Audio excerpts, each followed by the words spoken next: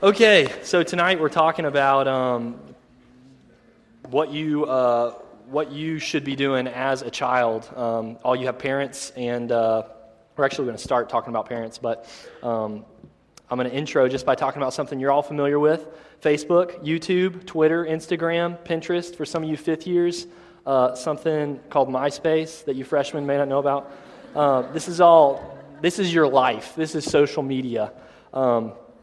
And what is the purpose of these things? What do we use these things for? I would argue that we use them to connect with other people. I'm going to scoot back a little bit so I can see y'all. We're attempting to make ourselves known to other people, and we're trying to know them at the same time. And I think this speaks of who we are at our core, that we're made in the image of God. We're made for a relationship. And where did it all start? Before you guys had a Twitter account, what was your first attempt to be known and to know? It was with your parents. And I came up with these silly little deals. What was your first Twitter post at the age of 2 was probably some loud exclamation to your mom. I have teeth, or something like that. Or your first Instagram photo was like, hey, are you proud of this? Put it on the fridge, Or your constant verbal blog posts, which I know I did a lot. And my dad was just like, Kelly, come on. Stop asking questions. Stop talking about these discoveries that you've made in the world. But we've been talking about relationships all semester. And the longest relationship that you've had this far in your life is that with your parents. You guys connect with the social media deal. But if you're honest with yourselves, at the age of 18, 19, 20, 21, 22, 23, whatever age you are, it's probably harder for you to connect with them now than it was then. And you're kind of like, why is that? If I'm honest with myself too, I struggle to obey my parents, and I struggle to honor them. And we're going to see tonight how y'all should be doing that as young adults, as college students. So I am going to pray, and then we will read the passage. So bow your heads with me. Lord, thank you for this day. Thank you for all these men and women who made it a priority to come with their friends or by themselves. God, I do pray that you would speak through me now, take my focus off myself and my performance, and put it on you, that I would glorify you, God, and that your Spirit would move and speak through me. In Jesus' name we pray. Amen. Okay, so we're in Ephesians.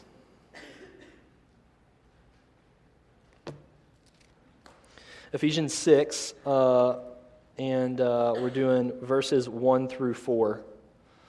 So I'll give y'all just a sec to look it up if you've opened your Bibles.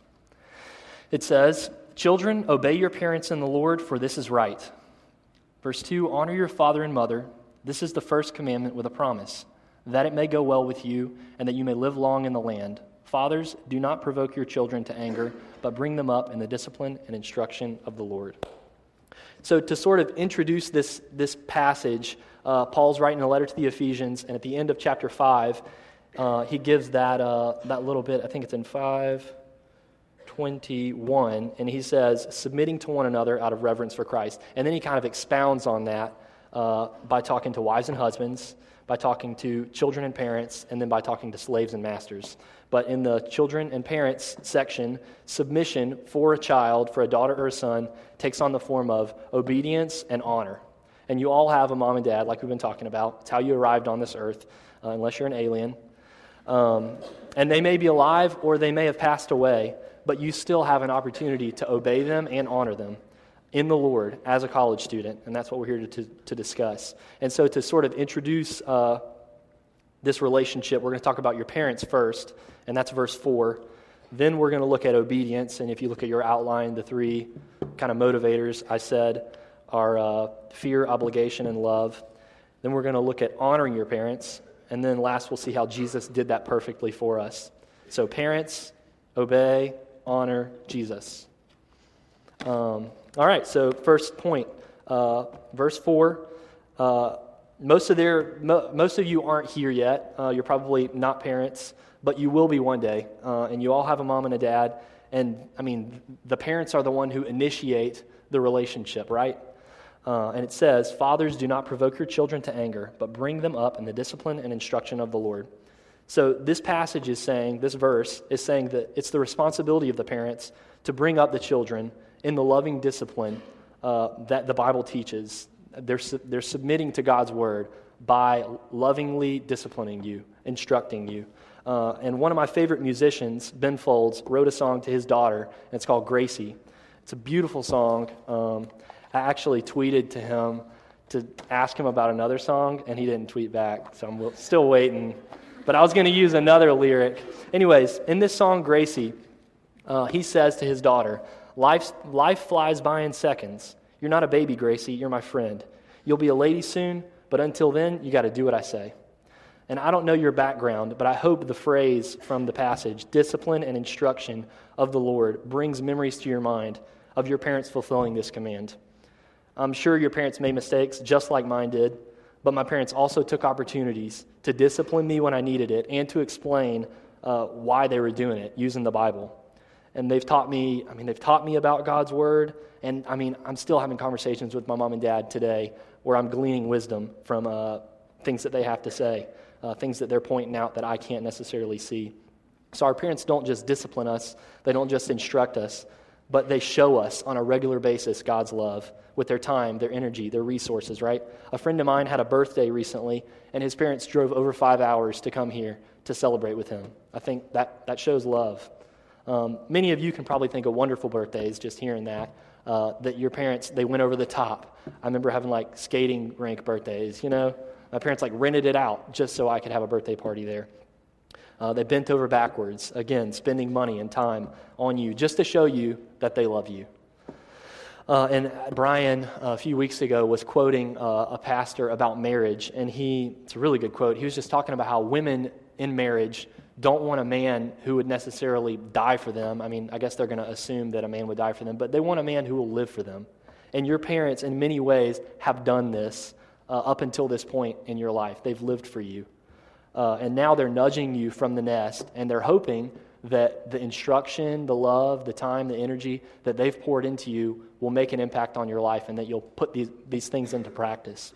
And my mom, she frequently shares about her dad, John Farley Kelly, who I'm named after, that the love that he showed to her, she thinks, helps her better understand in a lot of ways her Heavenly Father's love. And she'll say, I think I understand God's love better than a lot of people because my dad loved me so well. That's the gift of parents. So that's the kind of the good side of it. But I also want to address, some of you don't resonate with this, and I want to talk to you. In fact, it's likely that a lot of you have baggage, you have anger, you were disciplined wrongly, you may have been abused, neglected, you didn't get the love, and you didn't get nurtured in the way that you should have. And you probably have heard the song Cats in the Cradle by Harry Chapin, I think is how you say his last name. But it tells a really sad story of a son and a father, and the father does not love his son the way he should. He neglects him. But, I think by the way it's supposed to work, the son, in the first verse that I'm going to read, he says, "I want to be like you, Dad," because that's the way God designed it. We look up, we see this authority, and that's what we learn to emulate. So verse 1 says, "My child arrived just the other day. He came to the world in the usual way, but there were planes to catch and bills to pay. He learned to walk while I was away, and he was talking before I knew it. And as he grew, he said, 'I'm going to be like you, Dad. You know I'm going to be like you.'" And then skipping later to verse 3, the kid's actually in college, so where y'all are. And the dad says, "Well, he came home from college just the other day. So much like a man, I just had to say, 'Son, I'm proud of you. Can you sit for a while?' He shook his head and said with a smile, 'What I'd really like, Dad, is to borrow the car keys. See you later. Can I have them, please?'" And, the song it ends, maybe you've heard it, maybe you haven't, but the son grows up to be just like the dad. The dad's retired. Now he has time. And he's like, "Son, can we hang out?" And he's like, "Dad, I got kids. I got a job. Sorry." And it's just really sad. The father didn't spend time with his son. He didn't pour into his son. What he ended up teaching his son was not to love, not to spend time with, not to instruct. And if you resonate with this song, know that God feels the anger you feel. He hates this sin that you've suffered under. And He can, and He one day will make that right. He's the Father who will be there for you, and there's healing and hope for you in His Word. He wants a relationship with you, and I want to ask you, are you willing to trust Him even though you've been burned? Are you willing to trust this Heavenly Father even though you've been burned by your earthly father or your earthly mother? So to wrap up point 1, parents, bring your children up in the discipline and instruction of the Lord. So point 2 is children obey. Sorry. Verse 1 tells the children to obey your parents in the Lord, for this is right. And we got to get something out of the way real quick. If we're really honest with ourselves, we have a hard time obeying anybody because, who knows what's best for me? Me, right? I remember a story of a toddler. I don't know where I heard it, but the toddler, her mom or dad said, don't touch that. It's some object. And so she's like, it's like, oh, she can't see me. I'm just going to, of course, mom disappears. Nobody knows what I'm doing. We act like that all the time by hiding our sins from our parents. Our sin nature loves to be told what not to do. We're rebels. We just want someone to tell us, oh, you won't. And we're like, oh, yeah, I will. I'm going to show you. But at the same time, I think many of you are like me. You know that you should obey your parents, but you're still figuring out how to do that. So that's what we're going to look at for the majority of our time together. And you may fall into a few different groups. There may be a few different motivations for you as you live out this role of child under the authority God's given to your parents. So the 3 motivators, like we said before, fear, obedience, and that one's really a lot of fear, obligation, anger, and then love. So first, we will obey out of fear. I'm a people pleaser, and growing up, I did the right thing on the outside just because I was afraid. I like to say I wouldn't take a cookie from the cookie jar because I knew if I did the right thing, they were just going to give me one later, Why would I get in trouble now? Just follow the rules, keep the peace.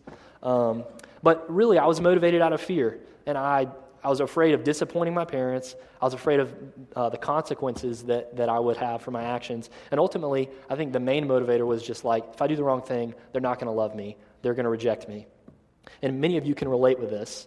Though you're in your late teens and early 20s, you obey your parents because you're afraid of their wrath. You're afraid of what they're going to do, or you're afraid of them rejecting you. But 1 John 4:18 says, there's no fear in love, but perfect love casts out fear. For fear has to do with punishment, and whoever fears has not been perfected in love. So obviously, obedience out of fear that we have is not what God is calling us to in this passage. Some of you are prone to live out this life of fear by living the double life. You tell your parents one thing, you're like, oh yeah, I'm just studying. Shut up, and you're doing other things behind closed doors. You are totally checking all your Facebook pictures and making sure they don't see the one with you drinking or whatever. But it's fear that not only motivates you to put up this wall for your parents, it's probably also fear that causes you to do these things that you know are wrong so that you'll be accepted. And I'm here to tell you don't have to live like this. That's what the Bible is teaching. Another way we obey our parents is out of obligation. So this is number 2 under obedience. I want to start by saying that God's law here does give an obligatory command for us to obey our parents, but He intends for us to do this out of love. And we'll get to this in a minute in the obedience out of love. But for many of us, our obedience is an obligation. And it oftentimes looks like us saying, yeah, that sounds good, I'll do what you say, or even doing it and sinning against them while we do it. So with our actions, we're like, I trust this authority. I trust you, yeah. But in our hearts, we're like, I hate you. This is so stupid. We have this anger that's all built up because we're just like, you don't know what's best for me. What does this look like for you? Do you really think that your interactions with your parents are meant to consist of them instructing you and you doing the gosh, Mom, why do you keep telling me to do that?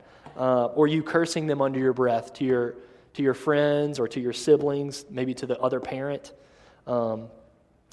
or you holding things against them. It's like, why are you telling me to do this when you never follow up? You never fulfill these promises that you're making.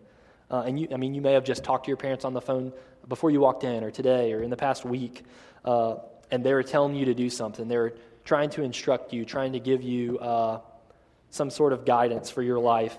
And on the outside, you're like, yes, ma'am, yes, sir, oh, no, ma'am. And on the inside, you're just like, blah, blah, blah, like Charlie Brown, the teacher, saying, wah, wah, wah, wah, wah. Verse 1 tells us to obey our parents because God chose them to be an authority over us.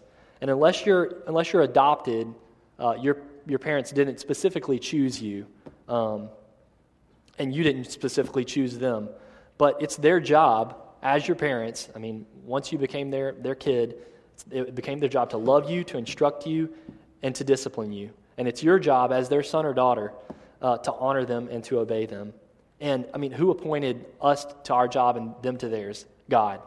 Okay, so, I mean, if you believe that God's sovereign, then you are defying his authority when you disobey your parents and you curse them under your breath. Do you trust that God made the right decision, putting you in the family you did with the parents you have, or do you think he messed up?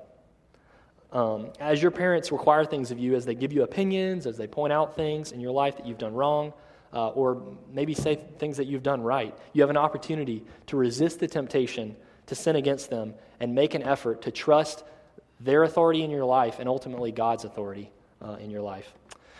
So moving on to the third point, the last way that we can obey, and this is the right way to obey, is out of love. This is what I hope we're all working towards, and this will lead into the next major point with honoring your parents. But just a few minutes ago, I said your parents didn't, or like a minute ago, said your parents didn't choose you specifically. But at the same time, they did make a huge sacrifice for you. Just think about it. Not only did your mom carry you for 9 months, even if you're a mistake, your parents are like, they're like, all right, we're going to keep this baby. Your mom carries you for 9 months. She births you. That's sacrificing her body. And then this is huge. Your parents, in having you, sacrificed in their relationship with each other. Like, two people fall in love, and they're all like, oh my gosh, I love you so much. I want to live the rest of my life with you.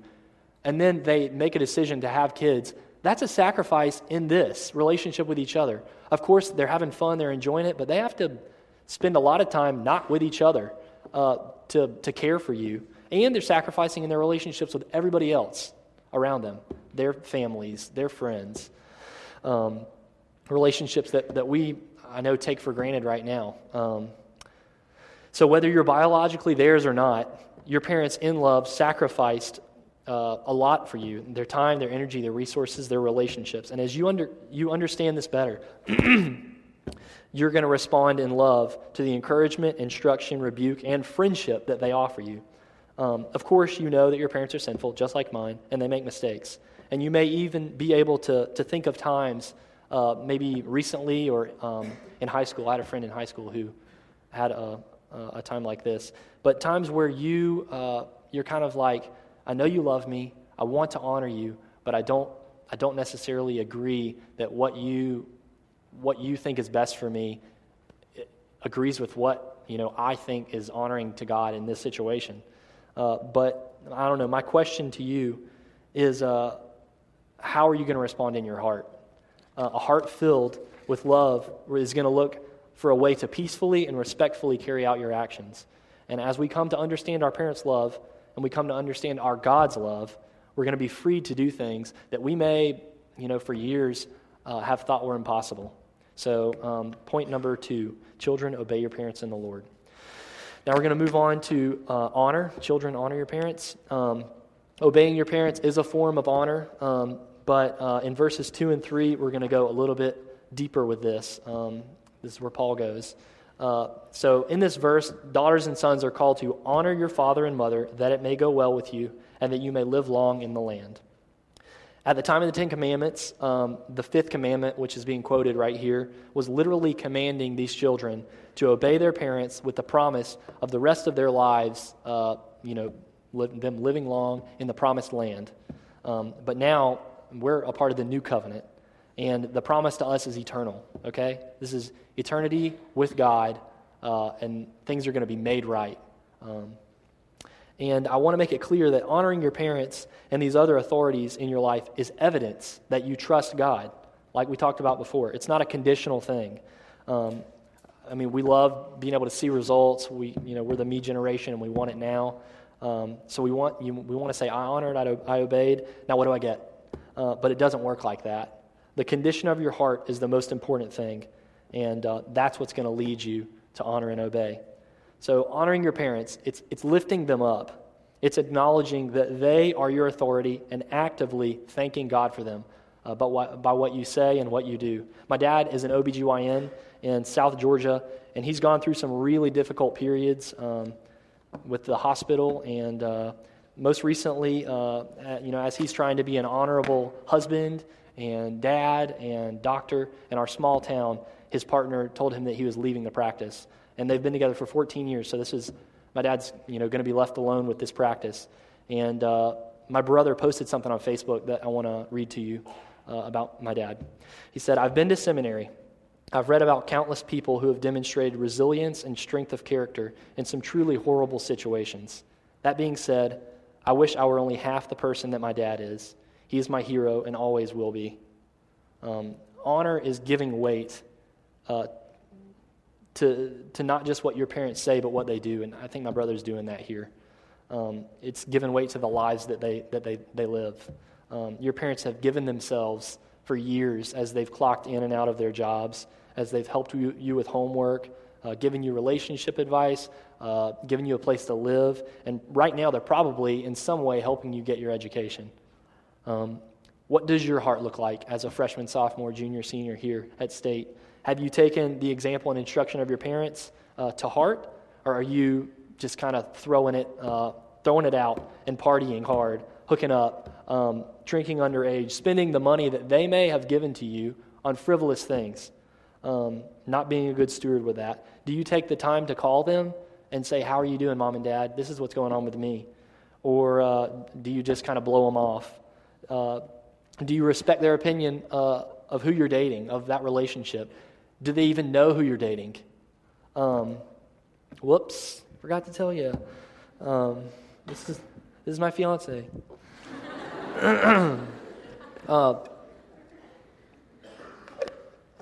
Do you spend time with them when you go home? Or do you act like the son in Cats in the Cradle and say, "Hey, can I borrow the keys? I just want to hang out with my friends. I just want to go do this other stuff"? I think that communicates, I don't really care to spend time with you guys. Do you live like what they do has weight? Do you give weight to what they do, and do you live like what they say matters to you? So that's the end of point number 3, honor your father and mother. Last, we are going to look at the man who did it perfectly. All the things we've been discussing are impossible if you don't know Jesus, who he was and what he did. Jesus was fully God, and he was also fully man. He was just like us. He was born like you and me to a sinful mom and dad, and he obeyed and honored them perfectly. But he also understood, I guess you have to understand this to obey them perfectly, he understood that he had a heavenly Father, and he obeyed and honored him as well. So what does it look like for Jesus to do this? In Luke, there's a story recorded about Jesus' family going to Jerusalem for the feast of the Passover. I think this is the only story of him as a kid. And when they leave, they expect, we're leaving from this feast of the Passover. Jesus is coming with us in this caravan. But as they're traveling, they're like, "Oh my gosh, where's Jesus?" And so they're looking for him, and they end up, they're like a day's journey. So they turn around, and then they're looking all over for him. Several days later, they finally arrive at the temple, and it says they found him. This is chapter 2, verses 46 through 47 in Luke. Did I say that? Yeah, Luke. They found him in the temple, sitting among the teachers, listening to them and asking them questions. And all who heard him were amazed at his understanding and his answers. So at this point, y'all, Jesus is 12 years old. And when his parents walk up to him, they're like, "Jesus, we've been worried sick about you. We've been looking all over for you." And he asks them, "Why have you been looking for me? Did you not know that I must be in my Father's house?" And they did not understand the saying that he spoke to them. And he went down with them. and came to Nazareth and was submissive to them. And his mother treasured up all these things in her heart. Jesus wasn't like, oh, y'all are such idiots. Of course I would be in the church. I'm Jesus. He honors his heavenly Father by going to the temple, and then he continues to honor his heavenly Father by submitting to the authority of his earthly parents and going back home with them. Don't miss what's going on here, y'all. Jesus, at the age of 12, unlike you and me, is already showing his obedience to his earthly parents and his heavenly Father at the same time. He knew he was the Son of God, even at 12 years old. And logically, he would go to his Father's house, where he could, in his manhood, learn and grow. Jesus had to do that, just like us.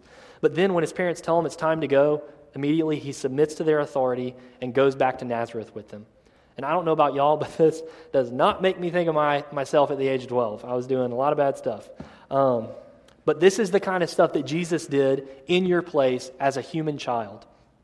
Moving on later in life, in Matthew 26, verse 39, it says, and going a little farther, this is Jesus in the garden, Jesus fell on his face and prayed, saying, my Father, if it be possible, let this cup pass from me. Nevertheless, not as I will, but as you will. So Jesus is now 30-something years old, and he's a man, and he is about to be crucified. And in this passage, he's already experiencing the cosmic punishment for you and me, and he tells his Father what? Not as I will, but as you will. Now notice that he does ask God if there's any other way to please take it. So he's feeling this wrath for our sins, and this is his final temptation in life, the temptation to avoid the cup. But he doesn't take it. Instead, he goes to the cross, and on the cross, just before his death, Jesus calls out to his disciple John. You know what he says to him? He says, behold your mother. And to his mom, he says, behold your son. But he says, behold your mother to John. You know what he's saying? He is about to have God's wrath poured out on him completely, and he is making sure his widowed mom is taken care of. From birth to death, Jesus was the perfect son for you. He submitted to his heavenly Father's will, which required him to take the wrath that was meant for you and was meant for me, so that we, people who don't deserve God's love, could experience it. Because of the punishment that was meant for us, we become the sons and daughters of the Heavenly Father, the Creator of the universe. And all the times that you fail to obey, all the times that I fail to obey and honor our parents, those were on Jesus, the day of his crucifixion. All the days you will, they were on Jesus when he was crucified. And they're replaced by the perfection, the perfectly obedient, the perfectly honoring Jesus when he lived. There's a guy named Edmund Clowney who wrote a lot. He has a quote right here that I'm going to read to you. You will know how to honor your father and mother as you follow our Savior Jesus, who lived his life in submission to his heavenly Father's will. How do you obey and honor your parents? The answer is Jesus. Let's pray. God, thank you for our parents.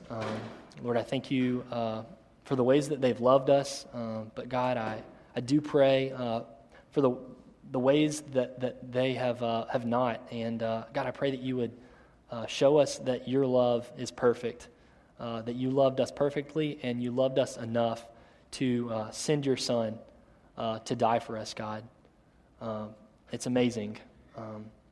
We thank you for Jesus, and God, we pray that as we study your word and we learn more about your Son, that you would enable us by the power of the Holy Spirit to obey and honor our parents.